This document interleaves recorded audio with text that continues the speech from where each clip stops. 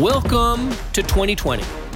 It's Wednesday, January 1st, and this is SportsBeat KC presented by Big O Tires. I'm your host, Blair Kirchhoff. Today's topic, Chiefs. We have for you a couple of interviews conducted this week. First, you'll hear from quarterback Patrick Mahomes, who met the media on Monday. He, like everyone else associated with the team, was grateful for the way things unfolded Sunday, with the Chiefs putting the finishing touches on the LA Chargers while the Miami Dolphins were upsetting the New England Patriots. Those outcomes meant a week of rest for the Chiefs as the number 2 seed in the AFC playoffs. They'll watch this weekend's games and will know by Saturday night their opponent in the divisional round next Sunday at Arrowhead Stadium. Later, you'll hear an interview conducted by star columnist Vahe Gregorian and myself with a couple of huge Chiefs fans, actors David Koechner and Rob Riggle. They stopped by on Sunday morning before the game to promote this summer's Big Slick event and discuss the depths of their Chiefs fandom. I think you'll enjoy. First, here's Patrick Mahomes, who you might notice is battling a cold.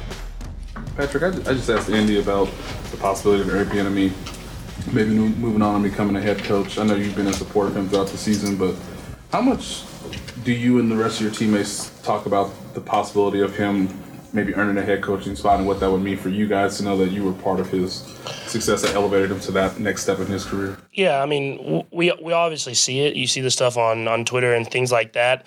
We don't necessarily talk about it, and maybe until probably after the season and everything like that. But we understand kind of how football works, and when you get a guy like EB who puts in the time, who is a great leader of players and men, and someone that can really control and have a presence in any room that he walks in, you understand why these other teams are looking at him to be their head coach. And so we obviously are focused on our goal right now, but we know with who he is and how he operates that he'll have the opportunities to go places and to continue to have success. You said something after the game yesterday. You said the way you guys have been winning during the 6-game winning streak is maybe better than the way you guys had to win games last year. Can you elaborate on that, what you meant by that, why you feel that way? I think it's just a different variety of ways of winning is the biggest thing this year. Is we've won games, obviously, putting up points and doing those different things this year, but we've won games where the defense has stepped up and kind of controlled the game for us. And so for us, it's about when you get to the playoffs, not every game's the same, and we've found ways to win different ways. What tells you that you do need a big number of points in a playoff game, that you guys are still capable of doing that? Yeah, I think just the guys that we have. I mean, you have Tyreek Hill, Travis Kelce, Mecole Hardman, Sammy Watkins, Damian Williams, all these guys that can make 80-yard touchdowns happen within a couple seconds. You know that if we need to, we can call upon that and find ways to score points. Is there anything that you learned from the bye week last year that you maybe want to do again, or maybe even a little differently now that you have it again? Yeah, I think just staying focused is the biggest thing. Obviously, Coach Reid does a good job of preparing us, giving us the right amount of time off, but at the same time, keeping us in the building and keeping us preparing for whoever we get to play. And I think the biggest thing about this week is making sure that you're fundamentally at the right point. I mean, as seasons go on, you start losing some fundamentals there at the end there. And so having this week, we can kind of go back, look at ourselves, and really focus on the fundamentals and prepare ourselves so that whoever we get to play, that we're ready with how we prepare ourselves and then get to prepare against other teams. You watch film of all three defenses, or will you maybe just work on fundamentals and then wait to see who this ends up being? Yeah, I mean, you kind of watch film of each team, just trying to get a kind of a baseline of what they're doing. Other than the Bills, we've played the Texans and we've played New England, so we kind of have that experience, obviously. But with that, you kind of just go back, watch those games, and then you watch a little bit of the Bills too at the same time. But you really focus on yourself, I think, mostly, and focus on preparing yourself that way. I remember last year, Patrick, you guys being the 1 seed, you kind of benefited from the first playoff game where the Colts won, and you knew that was going to be your opponent. Is it similar to it was where it's going to be last year, where I think you took time to watch that game live not in person, but live on television, and is Saturday sort of blocked off in the same manner where because you don't know which team you're going to play, you might watch both games the way most fans do? Yeah, I'll definitely watch probably all the games, honestly. I mean, I'm kind of just a football fan like that and just see what's going on. But obviously you're going to watch those games that are important to who you're going to get to play and try to focus on those. And then whenever you figure it out, watch as much film as possible in order to prepare yourself, in order to have the best opportunity to go out there and find a way to win. Do you feel like you'll watch those games with teammates or here at the facility? Like, how do you sit back at your place by yourself watching? How do you do that? I'll probably be at my house watching those games. I'll invite the guys. If they want to come over, they can come. Do you watch those games as a fan, or are you kind of honing in on quarterback play specifically? I think that the more and more experience I've gotten in this league, I'm still watching as a fan and watching the games, but I recognize stuff quicker, and I'm able to kind of see how teams are attacking other teams, and just from my experiences and stuff like that. And I think that just comes with knowledge of the game. Patrick, in regards to Larry being a doctor, you understand the devotion this job requires, and dedication. How remarkable is it that you guys are able to have a second life and do this? I mean, it's crazy, honestly, for him to be able to still go to school and get his doctorate degree and everything like that. I mean, it really is with how much time you have to put into this facility in order to be as productive as he's been on the football field, and then to have the off seasons and in his spare time to still go and be very productive in other aspects of life. I mean, it really is a tremendous honor for him to be able to just do that and get that doctorate degree. Did it develop maybe confidence with McColl as the season went along? Was it there always? Because on that 3rd and 7 play, you got a big catch in a big moment that ended up, really getting the offense jump started. When's that confidence? When did that develop, and has it been? Yeah, I mean, I've obviously known that he can make big plays happen, and for me, it was all about him just figuring out the offense and how he fit into the offense and how he was able to stay on time and still use his speed and be effective. And I think I've just built that chemistry with him throughout the season, and I always have confidence in any guy on this team making plays. And so whenever they're open and they're given their opportunities, I'm going to throw them the ball. And so I think you saw that in my first start when I threw it to Sherm down the sideline. I'm going to throw it to whoever's open.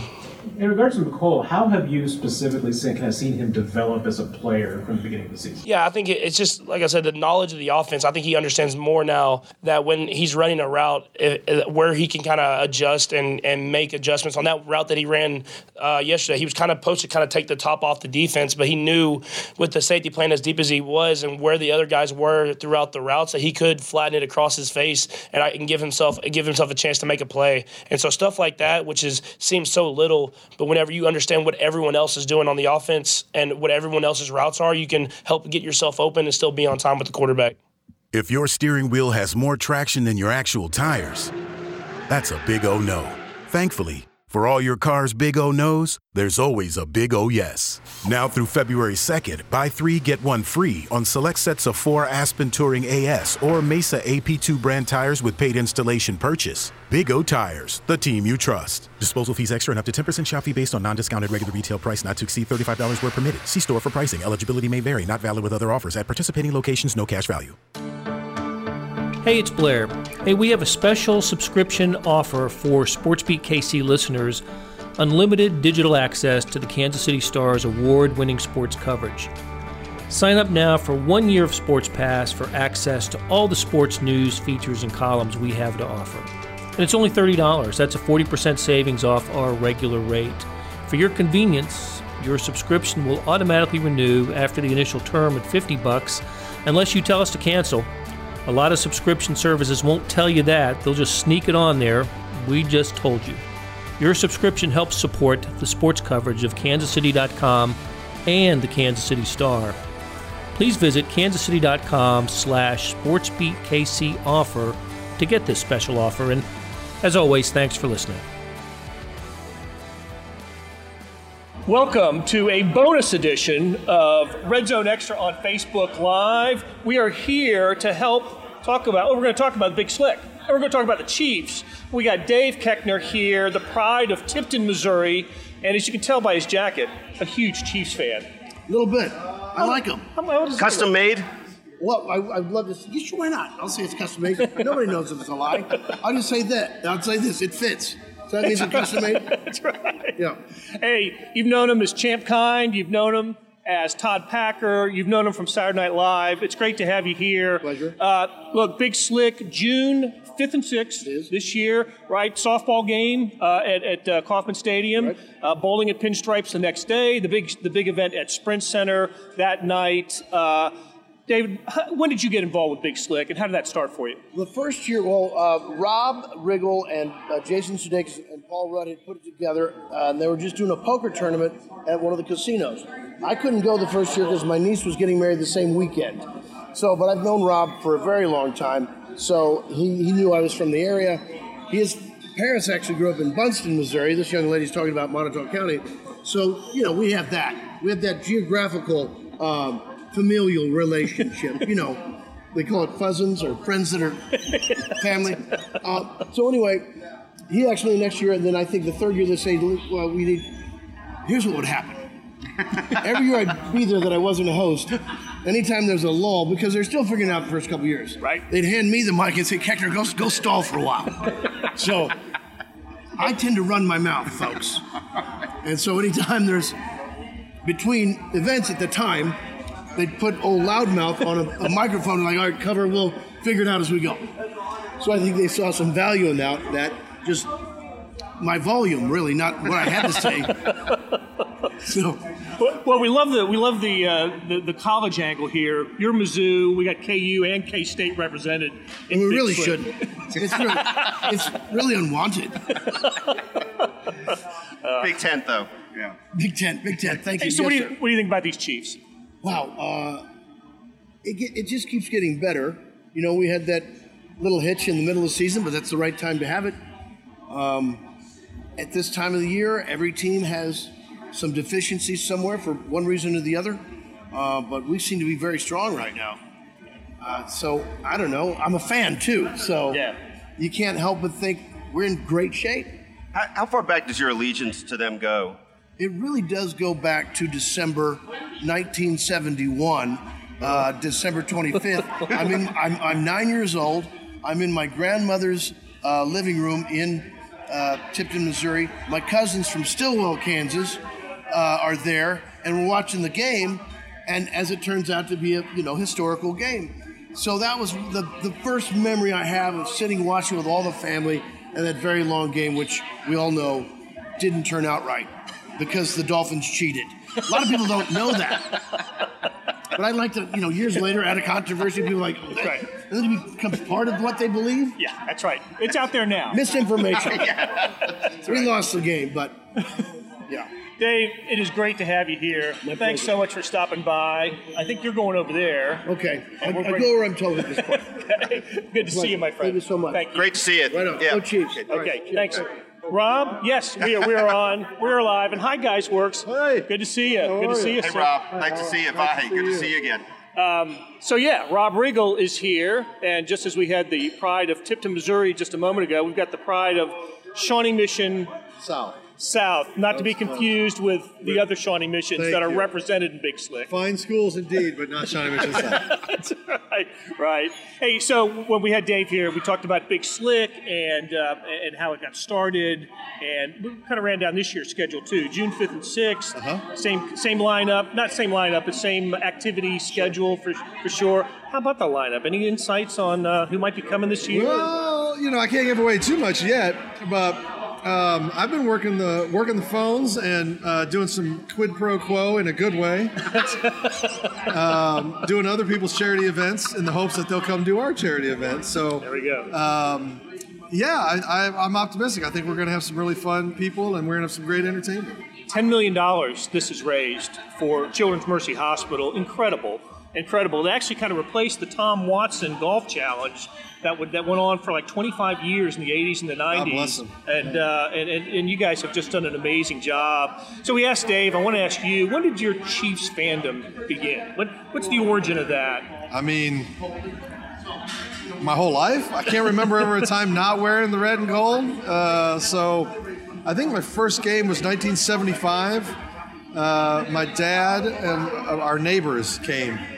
Our neighbors had tickets and brought my dad and I, and it was one of the best experiences I can remember. Especially the first time you see a big league field, whether it's baseball or football, the size and the scope of it to a 5-year-old is amazing. And then that was it. Then I was hooked. I was in.